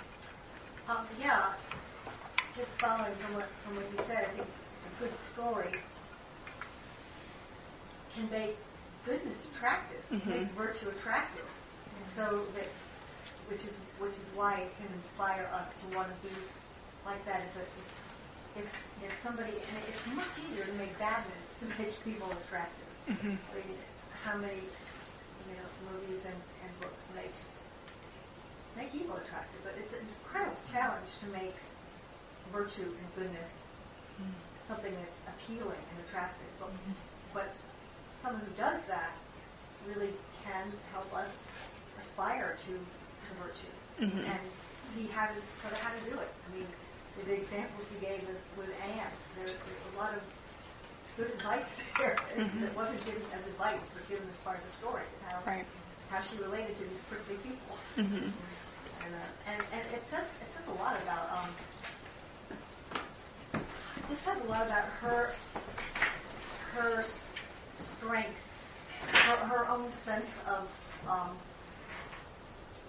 I don't know. I would see it as a Christian, and I don't know where that fits in with her, but I see myself as, in order to do that, needing a solid sense of my own value to God. That I'm valued not because I'm doing this perfectly, not because but I can risk. I mean, I guess that's what I'm trying to say. And her reaching out to these difficult people is incredibly risky in terms of her own, how they're going to respond. But the strength to be able to reach out to someone who may just rebuff you or, abuse you verbally or whatever, and just let that roll off your back. It says a lot about the right kind of self-confidence, strength in your own. For me, it would be my own acceptance to the only one who actually matters, whose opinion only matters, who is God's. That I'm okay and it's worth the risk, and if I get slapped for it, that's okay. It's worth it. Yeah. But, yeah, I think that's a really good thing to draw out. It's really interesting throughout. I mean, obviously it's a huge series of books. I could only pull out a couple of things, but it's really interesting. There is a part in, I think it's in Anne's House of Dreams, where it talks about her. Someone asks her, I think, like, aren't you ever lonely? Because she is alone a lot. Her husband's a doctor, so he's traveling out, all the time to visit patients and out in the middle of the night and stuff. And she says, no, I don't think I've ever been lonely. And she talks kind of about how she cultivates her aloneness, kind of like the writers that I talked about. Part of it's her very famous imagination. She has a very rich, imaginative life. And some of it, I think, is also the strength of relationships she already has. I do think it's not, like, preached at you in the books at all, but I do think that faith is a real part of the characters' lives. And in some of the later books, she does talk about it a little bit more, especially when she experiences suffering. Which is really powerful. Yeah, Dick. What struck me what you read is that her incredible determination. She didn't give up. I would have given up. He went on. There were about 5 times. I would have given up. I tried. I did all I could, and I tried, and she's kicking my face. That's it. She doesn't give up. She keeps going. That was something really powerful in that. Yeah. It's clearly is what biblically love is all about. It didn't matter that we didn't get the response that we wanted. She just keeps going. Yep. Yeah, Lisa.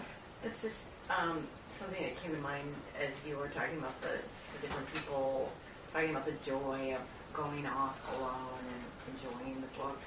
And I was just thinking of the contrast to how much I've enjoyed sharing books as it's a shared experience here at La Brie, where somebody's reading and we're all, and it was funny because I think this first term here, I was looking for something to relax with, and I just delighted in Winnie the Pooh after Sarah had read it. So I'm like, okay, I'll read Winnie the Pooh, you know. And I did it like one night, and it's like, this is no fun alone, you know. It's just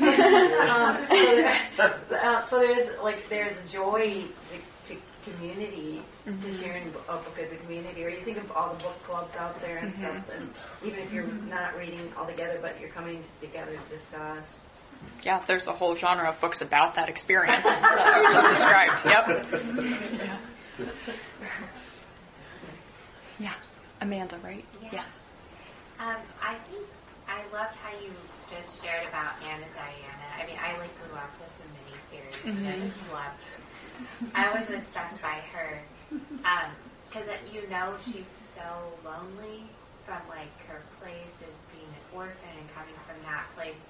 But I liked all those stories you shared from the book because I think it shows when we're really lonely, the best way to deal with that is to actually think of others instead of our own loneliness. It's more other-centered instead of self-centered. And I find it interesting because I feel like our culture today is so centered on wow, I'm so lonely, which believe me, going through the pandemic, I definitely felt that. I think I was constantly trying to find ways to connect with others because I just felt it so keenly. Being a musician and not being able to do my art form and not being able to see people in that communal way and work together.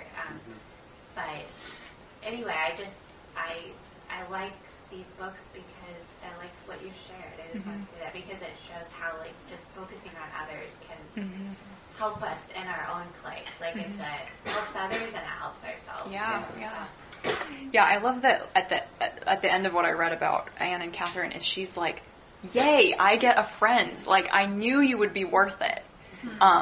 She's not like, whew, won that one over, good job, check. She's like, yay, I have a new friend. This is so exciting.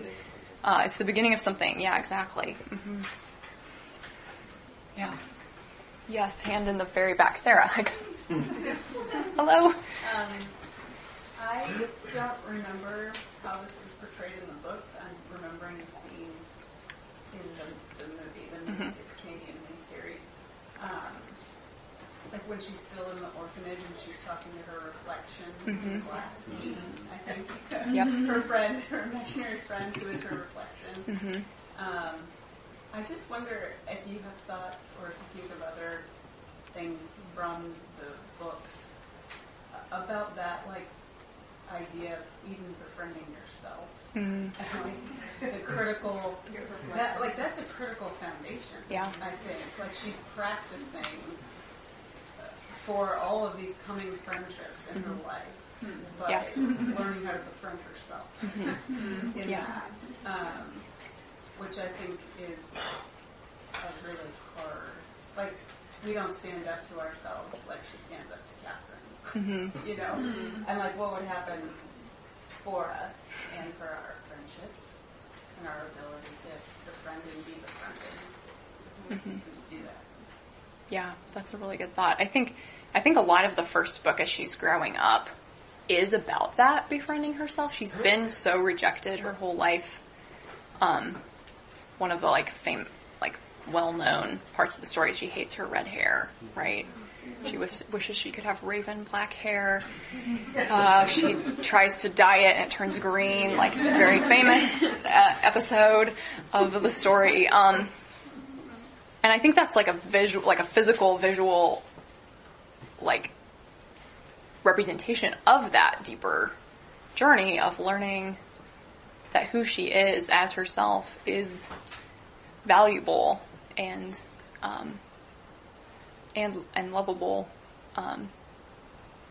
There's more. I mean, I would love to do more work with this than I have in the book that's right before Anne of Wendy Poplar's, when she's at college. There's some interesting dynamics with friendships and also especially with romance that I think involve some of that shakiness of I have these ideals, I have these things, and do I know who I am? Do I know who my real friends are. That sort of identity formation kind of stuff happens while she's at college, which I think happens for many of us when we're at college,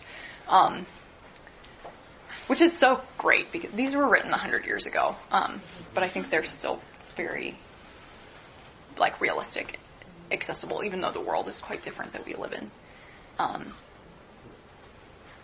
So that some of like, I forget who was saying this, but some of her strength, Marty, comes from like having figured some of that out before she's an adult released into the world, which I think is also food for thought. I don't know, that was just kind of riffing on what you said, Sarah, not really addressing it, but yeah, that's good. Mm-hmm. Yeah, Lydia. I was wondering, curious if after this you have like kind of a definition for friendship, because one thing that I'm thinking about listening to this and I've thought about before is that sometimes I think when we say the word friendship today, it can have a very narrow connotation. Like it can be like someone in my age range, usually of my gender, who like has similar interests and we can like share similar interests and like do similar things. But like the way Anne reaches out to people and the way that I think even biblically sometimes the way friendship is defined is it's much broader. It's much more about like caring about the person. Like Anne was just caring about people where they're at, and then it meant that there doesn't matter kind of if you're this like if they're similar to you or not. It's just more about caring about the person. Like it's just a much broader thing. And I think that kind of opens possibilities, because I think, you know, if we have this very narrow idea of friendship, then there's like only very specific people. Like it becomes almost like the romantic relationship where it's just like there's just certain particular people who might fit in that very tiny little box, as opposed to like it's almost kind of like Quakerish, where like everybody's my friend, friend so and so. It's just like what if you're just called to care for everybody who comes across your path, and like in that sense, everyone's your friend, or at least you're called to be a friend to everyone, whether or not they're willing to open up. So. Yeah, I do think that there is a broadening, and that Anne's story is illustrative of that. I didn't have time to talk about this right in the lecture, but that little community. I mean, Anne's House of Dreams.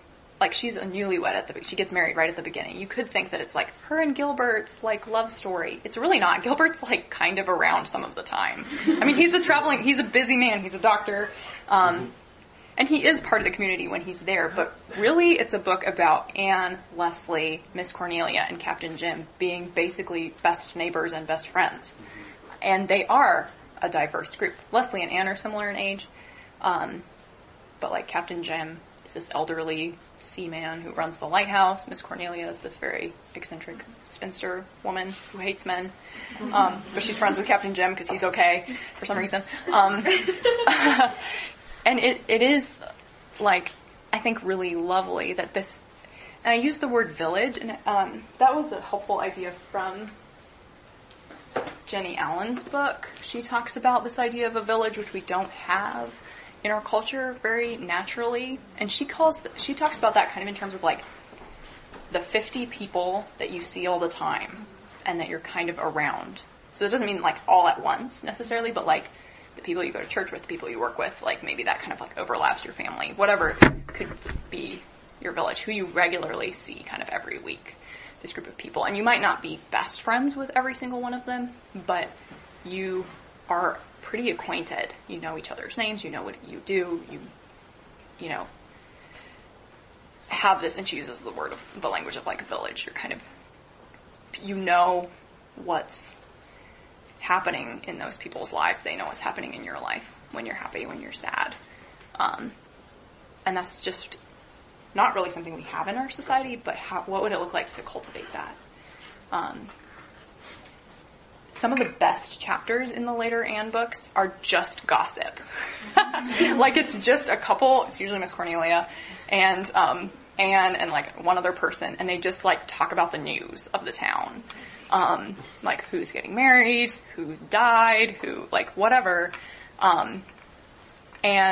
But it's not gossip in like a mean-spirited sense. It's like chattering about each other and about people because you all know each other and you belong to each other. And it's hilarious, especially when you get somebody in there who has strong opinions about people. Yeah, John, in the back. Yeah, so the category you shared in the beginning, you said were geared towards millennial women. Do you notice, like, in different groups of people, are there similar topics of loneliness, or like, are there books geared towards millennial men that have that same thread? Or I don't read books for millennial men, but Mystery. yeah, no, there are, like, as I said, the study of this potential subgenre is in its infancy. Michaela definitely would know. What were you saying? I like the rogue detective and the isolated, like Lone police Ranger officer, Tom Clancy. Like there is, I mean, this is just my observation from working at the library. Like what people go to. Yeah. And like, sort of the Marlboro man all out there on his own, but then is like softened. Buy a good book, maybe. Or by like a neighbor, or like like a consistent relationship that keeps coming up in a novel. Like I think that there is something very equivalent to that. There's a guy that I just discovered today named Charlie Lovett. So he's an author, and he's written 3 books that are definitely in the genre in a lot of ways.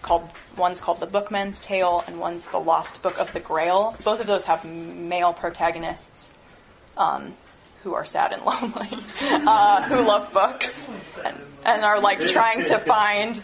They're both trying. I think Charlie Lovett was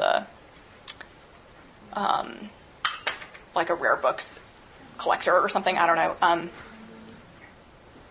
So both of his characters are like that, and they're like trying to find this elusive lost manuscript or something. But they're also grieving or lonely. I'm saying that like that's not a big deal. That's really sad. A lot of us are, yes. So it kind of does fit into the trope, but I don't think, from the way those books looked, just like their covers, they didn't look like they were marketed as chick lit. Yeah. So I don't know if that answers your question. Yeah, Lenny. Yeah, Lenny. So, Wendell Berry it's not at all like these. No. But the concept of the community of Fort William is very much like you were describing and living in a community of people. And the definition of community for that diverse group of people that are in that one place. And when Jaber goes away and feels finally when he gets back, this is where I belong. This is my community. This is, I was an orphan. I was, I went to an orphanage. I had all these other things. And now I'm home. He doesn't have anybody that is related to him, but it's just, don't you think that Wendell Berry is trying to say something about some of these same things about the need for community, and it's so diverse. Yeah, I would definitely say that Wendell Berry definitely falls more in the category. Also, just to be clear, I'm not saying that the Anne of Green Gables books are in the genre of bookish lit. They're not. That was like a side. That was more my like starting question. Like, why are there so many books about this? Yeah. Montgomery's books and Wendell Berry's books, I think, are books that are worth spending time with and learning virtue and friendship from, among many others that we could probably name. I think especially regarding community and friendship. Obviously there's lots of great books about many things, but yeah. Ben? Just, I mean, I know that men and women both need friends, maybe in different ways. But I'm just wondering if there is any real equivalent of in some ways it's an unhelpful stereotype, but I think some literature buys into it that it's okay for the man to remain alone. And if if it's a book about the lone, hardened man who softens and becomes a friend to somebody, that book is marketed to women. You know what I mean? Like, I'm just wondering whether that's. I'm not saying that's the right thing at all, but I'm just thinking, is male friendship something that is really lifted up as being like a good goal for men? Not just in words, but in terms of the imagination, like pictures of male friendships that are attractive and good and beautiful, and it's way easier to find examples of women who are close friends and that having this sort of selfish role middle-aged than it is literature about men, I think. And that's why, the barbershop. Yeah, that's why Jayber Crow is a really good example. Yeah. I mean, that's a whole other kind of thing, but it's real community. They're a very diverse group, but they gravitate to the barbershop.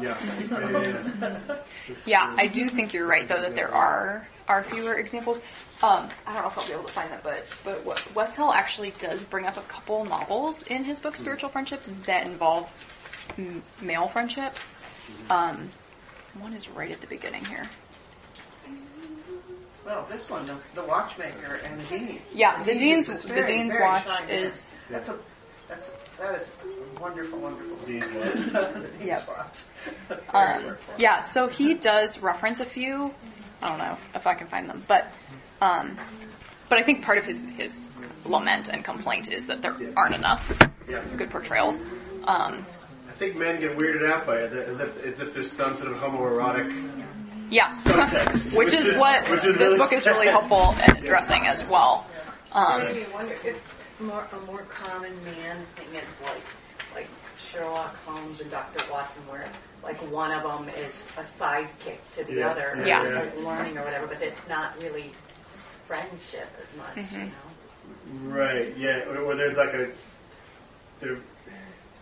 the emphasis isn't on the friendship. The emphasis on what they're doing together. Right. The goal, which is not. That's not friendship. Yeah. Which is, in Lewis's The Four Loves. Yeah. He elevates friendship to a really high level. Yeah. But it's that kind of thing. It's a side-by-side looking at something else. It's not looking at each other. It's looking at something else together. Right. Yeah. Yeah, Sarah. I'm just curious more of the story of the Dean's Watch, because I think this quote is pretty profound, and the fact that it's about a friendship between two men, and that's the context for this quote. Like that, like what gets them over loneliness, that aloneness assumption. Yeah, I mean, so... Well, I don't know if I can actually... It's such a gentle story, but... It's a literal watch, so he's a watchmaker. Yeah, so one person is this dean of a cathedral, so a very powerful person in the church life of this whole cathedral city. The whole city's like built up. It's like Ely Cathedral is what it's based on in England, if you've ever been there. It's like at the top of the town. So he's this very powerful, pretty like physically unattractive. He's a very large man. It describes him like this. Like people are they're pretty scared of him because he's like just not the most like warm person. Not that he doesn't want to be. He doesn't know how to be. He's quite shy. He's very, very bookish. Not in the sense of bookish chick lit, but in the sense of like he's very scholarly, and so he has a hard time like in his sermons. The people are like, "What is he even talking about?" Stuff like that. So that's one character. The other is a watchmaker, so a totally different class of people who is responsible for taking care of all the watches and clocks in the town. So he winds and cleans and stuff the dean's watch. And the way their friendship starts is he puts. I don't really know what this is. I need to like look at pocket watches more, but there aren't a lot around.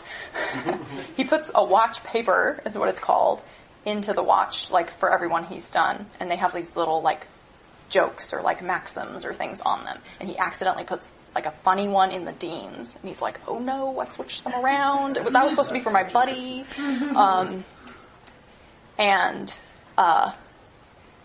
So he's like so embarrassed that he put the wrong one in the dean's, and the dean like calls him in and is like, oh, I see what you like put in my watch, and they actually connect over that. The dean's like, this is a really good thing for me to hear, and like it's actually funny, or like whatever. Like they actually like connect. And the dean decides he wants to learn horology, so the study of watches and clocks, from this watchmaker, and that sort of spins out their relationship. There's a lot more to the story. The dean is elderly, and he has this friend who's a woman who is even older than he is, and she advises him that he's like, I want joy in my old age, and she's like, well, go meet people, basically, is what she says. And so he tries to meet people. He becomes friends with this little toddler girl who's a spoiled brat, and he becomes friends with this apprentice boy, and he becomes friends with this watchmaker. That's kind of about this minister who's basically senile, unfortunately. So he starts like reaching out. So it's about all kinds of relationships, but the key one is the watchmaker. Yeah.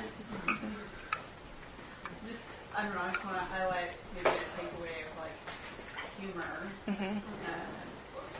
I even accidentally making a joke. Yeah. And then a willingness to learn from someone. And curiosity towards someone. And inviting a learning process. Yeah. Marty? I think this has come up sort of referenced in several times, but one of the curses of our culture is age segregation, and which is very recent historical phenomenon, actually. And I did a study just through the scripture of the different words used in the Greek and Hebrew for different age groups, and there's just the assumption everywhere through the Bible that there's a huge amount of informal interaction between all ages, and that and in fact all ages are models for each other. So I mean, Jesus said, unless you become like a child, you can't enter the kingdom of heaven. Paul says, with respect to evil, be infants. So if you don't know any infants, an infant does not premeditate evil. It doesn't mean they're not fallen, but they don't premeditate evil. So he held up an infant to disciples of all ages and said, be like that, in terms of evil, and be like children in terms of curiosity, in terms of openness, all sorts of things, and as well as the other way. But I think it's something that your friendships, there's just the assumption, and there has been until really till late early 20th century, and especially with age segregation in schools, the idea of schooling and really separating children and adolescents into their own separate worlds, and the idea that they're they need to be kept separate to sort of learn and to protect them from the adult world. Whereas kids weren't protected from the adult world before. They grew up a lot faster than that. But one of the tragedies to me is that churches have followed that same churches don't have to. The whole rest of the world is age segregated. The church doesn't have to be, yet it tends to be. It doesn't mean there's not a place for youth groups to do things together and so on, but there ought to be the conscious effort of intergenerational friendships, which are just so helpful. So that modeling happens in both directions, young and old. There's so much I can learn from younger people. Not just about technology, but that.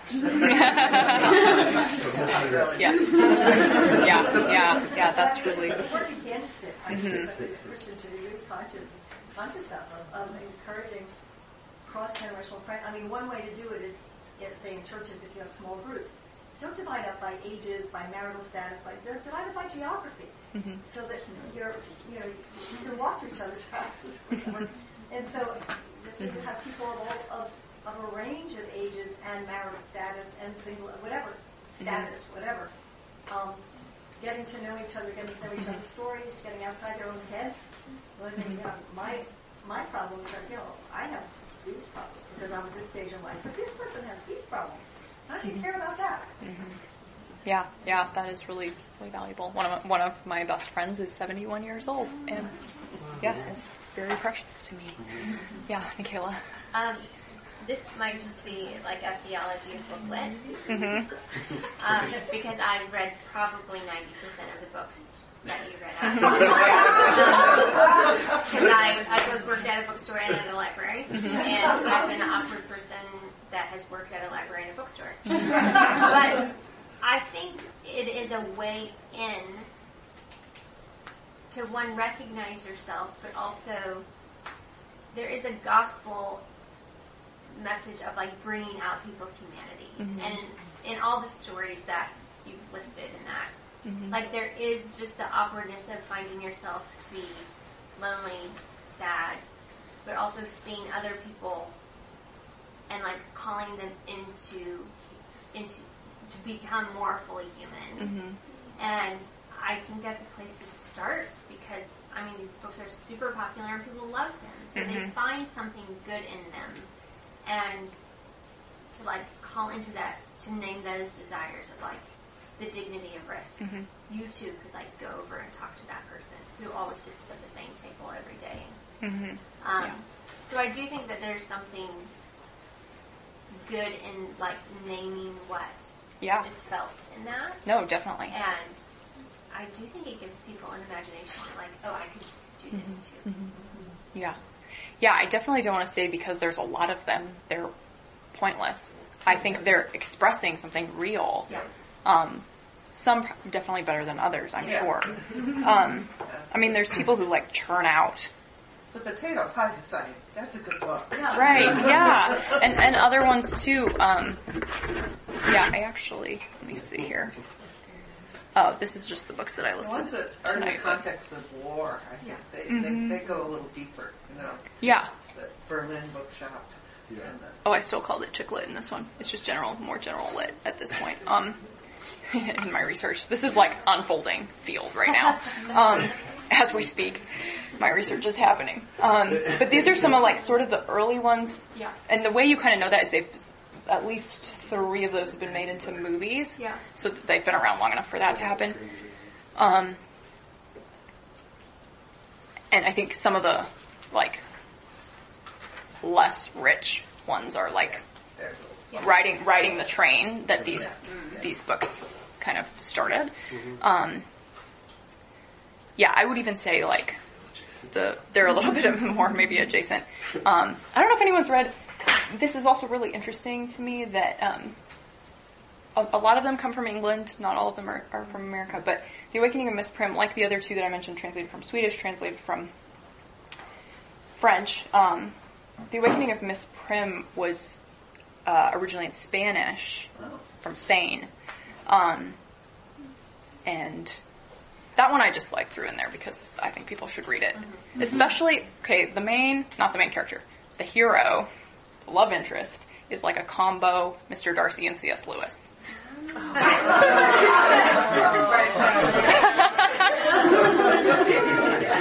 Yeah, Ben. It just popped into my head that the live action Beauty and the Beast movie is totally part of this also. So Belle is like she lives to visit the little town bookshop, and she borrows a new book every week in order to escape in her mind from her little provincial town, and then being allowed into the Beast's library, and is this great sort of freedom. That wasn't what I was going to say. It occurred to me as I was raising my hand. So, cool. I just echoing what some of us already said. I love the, like you were saying, when the Apostle Paul says, insofar as I imitate Christ, imitate me. To me, the passage you read about Anne and Catherine was like that, because you imitate Anne insofar as she imitates Christ, because it's just this relentless pursuit of somebody who doesn't want them, and just not being discouraged. And so there's something that I found so wonderful about that is how much that resembles the pursuit of Christ after people that don't want him. And he's not discouraged. He pursues us and pursues us. And then actually the fact that we are loved is what makes us actually into something lovable. It's not that Jesus is waiting for us to be lovable in order to love us. It's his love that actually makes us into the object that's worth loving. Yeah. And so the transformative power of love comes out in that relationship really powerfully. Yeah. So I love that passage you read. I'm really glad that you brought that up, because that was in some earlier outline of this talk that really was coming to mind, that idea of, like, we think of, like, we'll be friends and then I'll love you. But what if it was like, I'll love you and then we'll be friends? Like, that love comes first, like a choice to love someone. A hard choice. Yeah. Yeah, there were lots of other nicer people to be friends with in Anne's circle. Or she could have been like, oh, I'm only here at this job for 3 years. I don't need to make friends with these people. I have friends back home. Which she definitely doesn't do. The whole book is literally about. And then she went to dinner at this person's house and found out their whole life story and helped them out with their problems and all the things. Yeah, Sarah. Just to throw out an idea, the book series that I'm reading right now is by James Herriot. Creatures Great and Small are amazing when it comes to, like, just regular everyday guide connections. Like the amount of time they interact with people on a really normal level, it just is amazing to me. So yeah, that's a good example. Yeah, those books. Yeah. Hi. Sorry to say, I find it hard to read books. I think partly just academically, it was a very goal-driven thing. I'm assigned this, so I'll do it. And I can throw myself into it, but without an assignment, I find it very hard to do. So I really appreciate the quote you gave about we find options for life or something like that. Yeah, that literature can provide us with options for living. Who said that? I'm pretty sure that's Martha Nussbaum, who's a philosopher. Yeah. Right. And also the quote from Lewis about the arts and pursuing as a way of breaking out of provincialism and loneliness. And that just gives me a real nice, fresh way of looking at things. Oh, I'm glad. Yeah, that's great. I gave a lecture like a year ago called How to Read a Story, a Guide for Practical People. I don't know how helpful of a guide it is, but I talk more about that Lewis quote and more in that whole book, kind of how he's talking about reading. I don't know if it's probably on our podcast if you wanted to check that out. Yeah, it should still be up there. What was the name of it? It's called How to Read a Story, a Guide for Practical People. Because I think you're not alone in that. I think that's very common. The ways that so often we're taught to read in school can actually be really stifling in terms of like actually loving reading or wanting to do have anything to do with it once you're out, you know? Yeah, and I think there is a lot more scope for the imagination, as Anne would say, in reading. Shout out to audiobooks. Yeah, audiobooks are also a great way to get back into reading. An author named Alan Jacobs, whose work is really helpful, he has a book called The Pleasures of Reading in an Age of Distraction that is also very good and very readable. And he actually talks about like how reading on his Kindle helped him get back into reading after he's a literature professor, like having books come out of his ears in school. Yeah, so thank you for your talk. You're welcome. I remember when you were talking about the first slides between people pursue more on the romantic relationship, and they are not paying too much attention on this friendship or just a general relationship. I think that's pretty true because it's reminding me to think about a book that I read, The 7 Myths of Singleness. So typically single Christian, they just going to church, they want to maybe dating someone or find a partner, and then sometimes they will feel lonely. So because singleness, then everything, even during this pandemic, so there are a lot of loneliness, but most of the time we just because singleness, there are a lot of gifty as well in yourself, because you can have more time to connect with people, like you said, to have a broad friendship.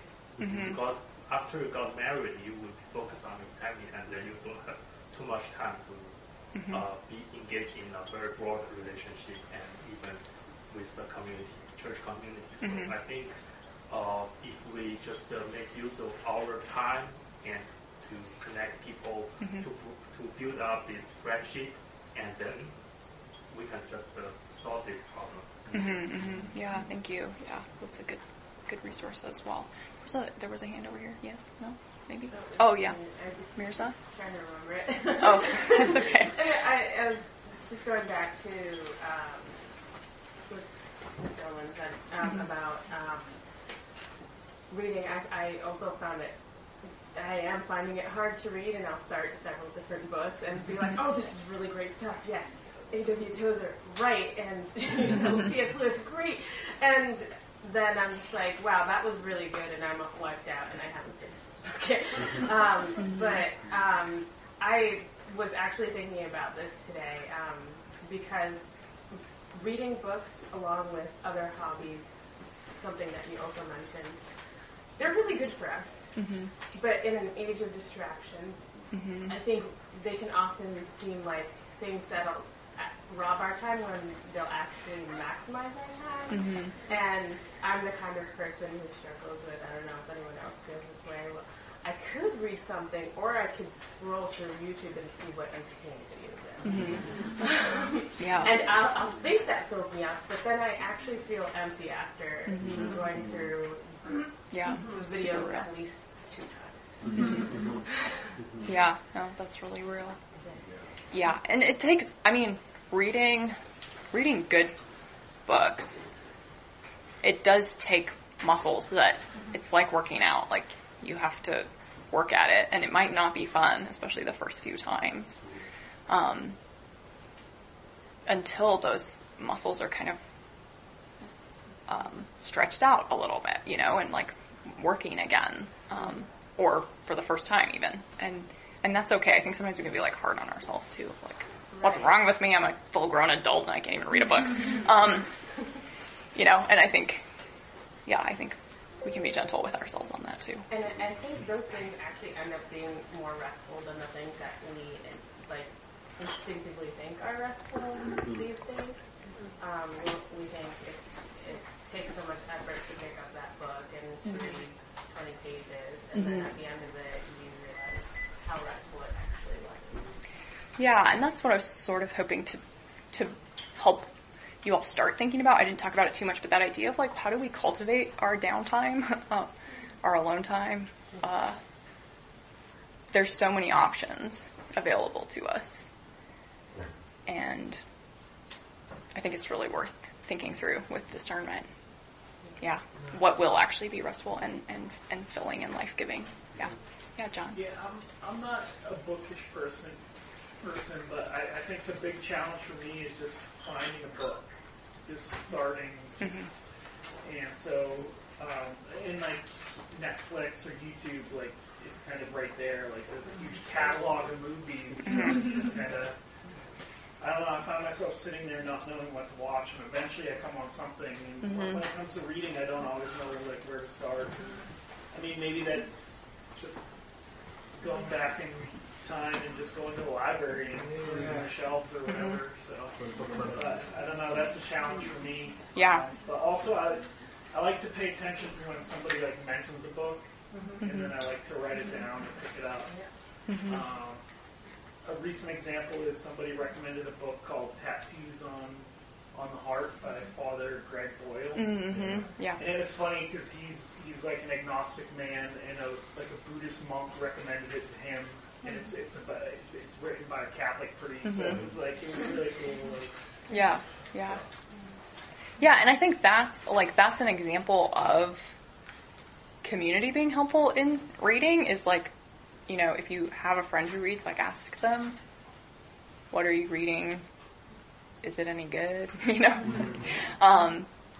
But I do think, and this is actually where, like I kind of made fun of this, but you can go to a bookstore or to a library and be like, hey, I don't really read stuff, but do you have anything that's good? You know, like, and their job is to help you find it. They might not be a book apothecary, like most of you refer to, who like sits you down in a chair and asks you questions about like your morning routine and then prescribes books. But they might, I don't know. Yeah. And what to read next? I mean, Anne Boyle's website, she's the modern Miss Darcy, but you can put in on whattoreadnext.com like a title of a book you liked, and she'll give you 10 titles that you might enjoy. And I mean, it's a huge range of things. Yeah. But I think that children's literature is a great place to start if you're not a reader, because it is so compelling. Because oftentimes the story just engages in your imagination that just can avoid a lot of just garbage. I mean, don't get me wrong, there's a lot of garbage in children's literature too, but like old children's literature, I think is an amazing place to start. Yeah, definitely. I think like if you can remember a book that you loved as a child, starting there can just like reawaken some of that pleasure in reading. If you didn't have that experience, which is also true for many people, didn't read as children either, then I think like there are people and resources. I mean, even our library database will do a similar thing where it's like, if you liked this, here's like 6 more. Our library catalog will do that. 6 more that are like this. Or like, I mean, the way that I found this guy, Charlie Lovett, was that I just glanced at the back of this, and he endorsed this book. So I'm like, oh, okay, I wonder if he's doing something similar. That's usually who endorses books, people who are. And then Nina George, who wrote this one, endorsed this one. So there's like a community of writers as well. What Marilyn Robinson calls the community of the written word. Yeah. What was the name of the book? How to Read a Story, a Practical Guide? That was a lecture that I gave called How to Read a Story, a Guide for Practical People. So that's on the podcast, the Southborough Library podcast. Yes. There's a book that's definitely better than my lecture, probably, but I know we've been asking questions a long time, so I don't know about continuing on, but I guess the one thing I'm wondering about is I can see books like helping form you and, you know, role model and stuff. So the idea of a book being a friend, to me, like a friend, you're interacting with them and they're interacting back with you, and I don't really see how a book does that. And so I guess I just wondered, I don't know if you want to expound on it or anything, but it didn't feel, I don't know as I necessarily agree with or understand. Or it doesn't connect with your experience or something. Yeah. I think there's a real way in which, books generally, now we're getting into a weird time with technology, but generally they're written by a person. And historically they've been written by people. Even if they were written by a ghostwriter, there's still a person back there somewhere. And so in a sense, that person is communicating something to you. For some reason, they thought something was important enough to share, whether that was a story out of their imagination or deeply personal wrestlings with theology, and important in that sense. There's another person on the other side here, and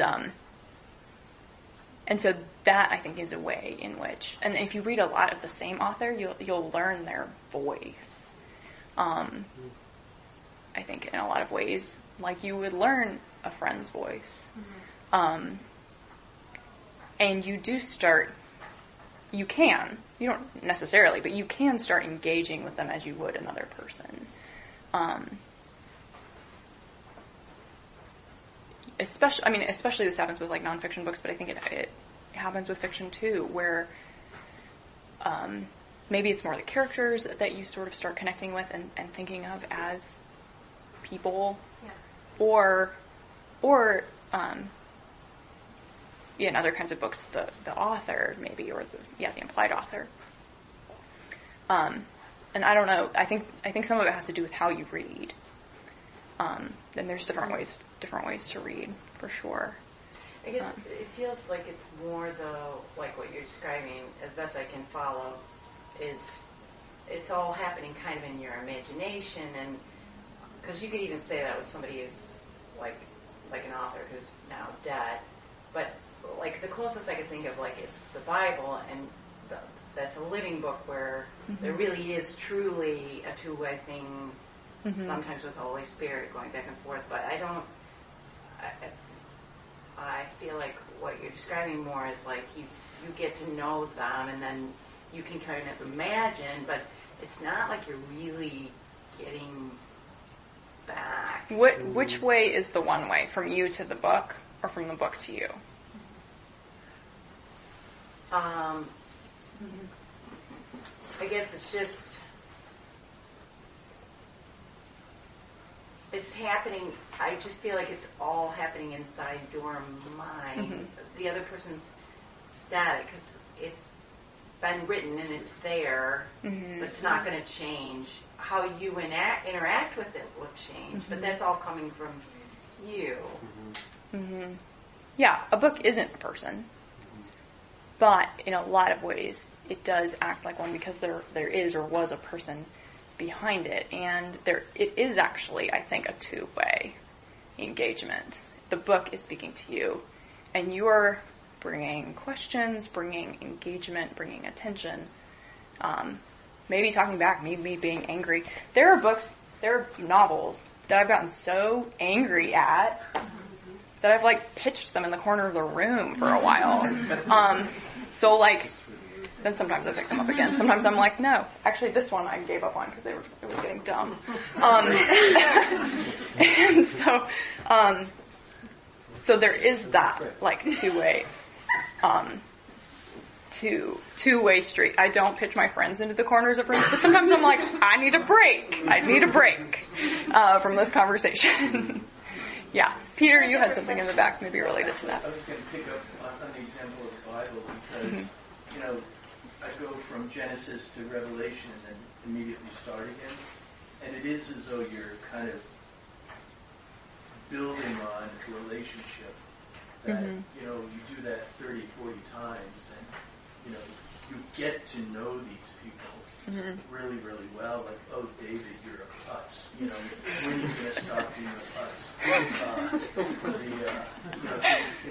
Things of that nature. You just don't change. But somehow things do. But I am also thinking, like for me, whenever I reread Lord of the Rings or Don Quixote, it is as though something new is about to happen, and something good and beautiful, and it is interactive. And maybe that's not true for everyone, but I do feel as though it is formational, not just informational. Yeah, I think that's an important and I think distinction. it happens more in good fiction. Yeah. Where it's true. It's not fact, but it's truth. The Lord of the Rings is a good example. It's just, I feel like I know C.S. Lewis. And a lot is through his fiction, not just his nonfiction. But you've also, I think that's another point, and that Peter also made is like rereading is also a really important part of that. You spent a lot of time with C.S. Lewis through his works, and that I think can be analogous to a friend. Like you met them one time, and then what happens when you live together for a while. Something different than just an acquaintance where you had one conversation and then moved on. Yeah, Ben. Just to continue in this conversation, because I think I kind of agree with you, Lisa, that there's a way in which, a book doesn't replace. There's no way in which books can replace friendships with people. Right. It's not like an alternative to the because there's. One thing that I think, in terms of relationship, a dialogue back and forth, it lacks the immediacy of a response that a friend can challenge you. But I would totally want to say that over time, engaging with a book does challenge you, actually. Whether it's by giving you a vision of what goodness can be that you don't measure up to, or whether it's some. It could be any number of different things, but it's not the immediate back and forth, but it is a slower process. But I think it is, it can still function in a way that friendship does, I think. But not like, if you're only friends with books, that would be a problem. Yeah, that is the problem in a lot of these novels that I've mentioned. Like, the precise problem is they're more comfortable with books than with people. Because books don't immediately talk back. Right, but when real people enter their lives and they join these communities, they don't stop reading. They actually continue reading, maybe even better than they used to, reading together, whatever it looks like. I think that's important to realize that, it's not a replacement. But it is something that I think can be, like I mentioned, that a way of preparing us for the work of friendship. Formational, for sure. But it was kind of making me think, somebody alluded to social media, like, it always bothered me on Facebook that people are called friends. Like, it's not friend. No. That's not what a friend is. And so I was kind of thinking similar to that, like, because it's just, but I resonate with a lot of what you said too, so. Yeah.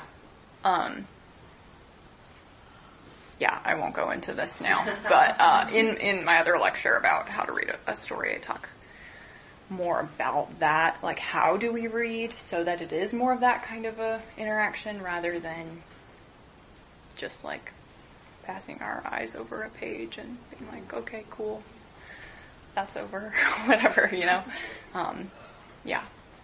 All right, we'll go, 1, 2, and then, Okay. You mentioned Wesley Hill several times, and really interesting.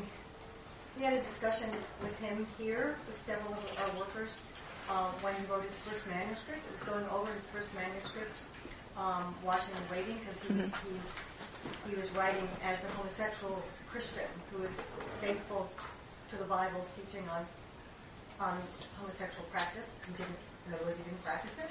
It was a very courageous book to write. And several of us, he asked he had sent me the manuscript, and then he asked if we could have a discussion before he published it. And it was really interesting because, in fact, one of the people who was part of the discussion was Danny Burbeck, who many of us know here, has been involved in a lot of schools. And he made the criticism to Wes that you mustn't write as if homosexuals are uniquely lonely. As if as a homosexual, you're the only one that knows real loneliness, which was a bit of a danger in the first manuscript. And Danny made a point: loneliness is a human problem. There's probably no people more lonely than people in a bad marriage, for example, in a bad heterosexual marriage. That it's easy for any of us, whatever, whether we're single, whether we're gay, whether we're in a bad marriage, whatever state we're in, to think I am uniquely lonely. Yeah. And it was a really good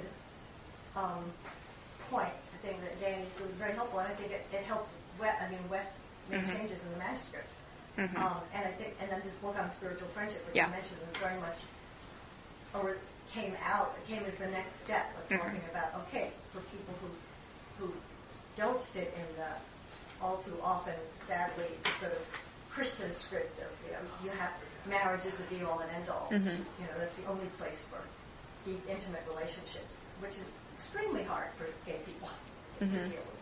But it's extremely hard for lots of people, single people in general.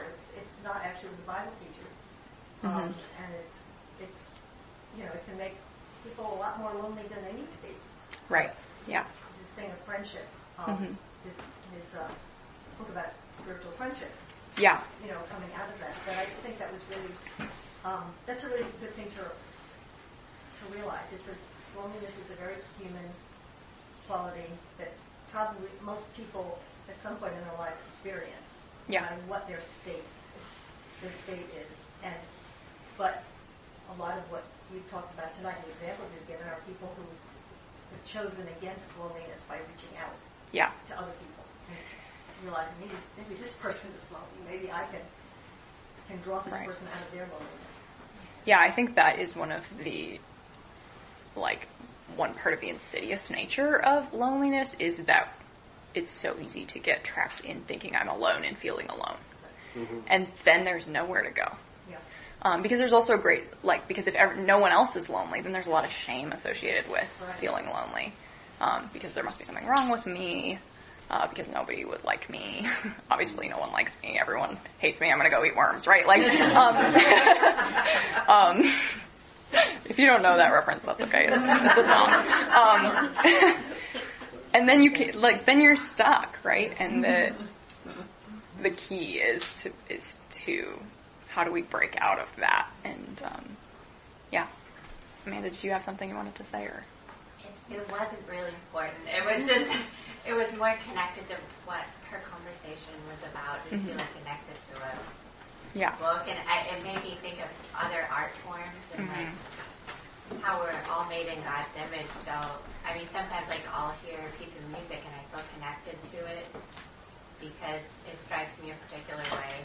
But I think it's because of the emotional connection, not because I know the composer or I know the author or whatever. It's more what they're saying striking me in the moment. It's similar to the Bible, but it's not obviously interacting with me like the Holy Spirit. But maybe God is using it in my life in some way. Yeah, and that's what Lewis is saying in the appreciation of the arts. That's one of the ways that we heal our soul's provincialism and loneliness. And I think that could be true for any arts, and I think it'll take some work of the imagination to figure out how does that work? Where is that happening? So I will leave you all with that homework.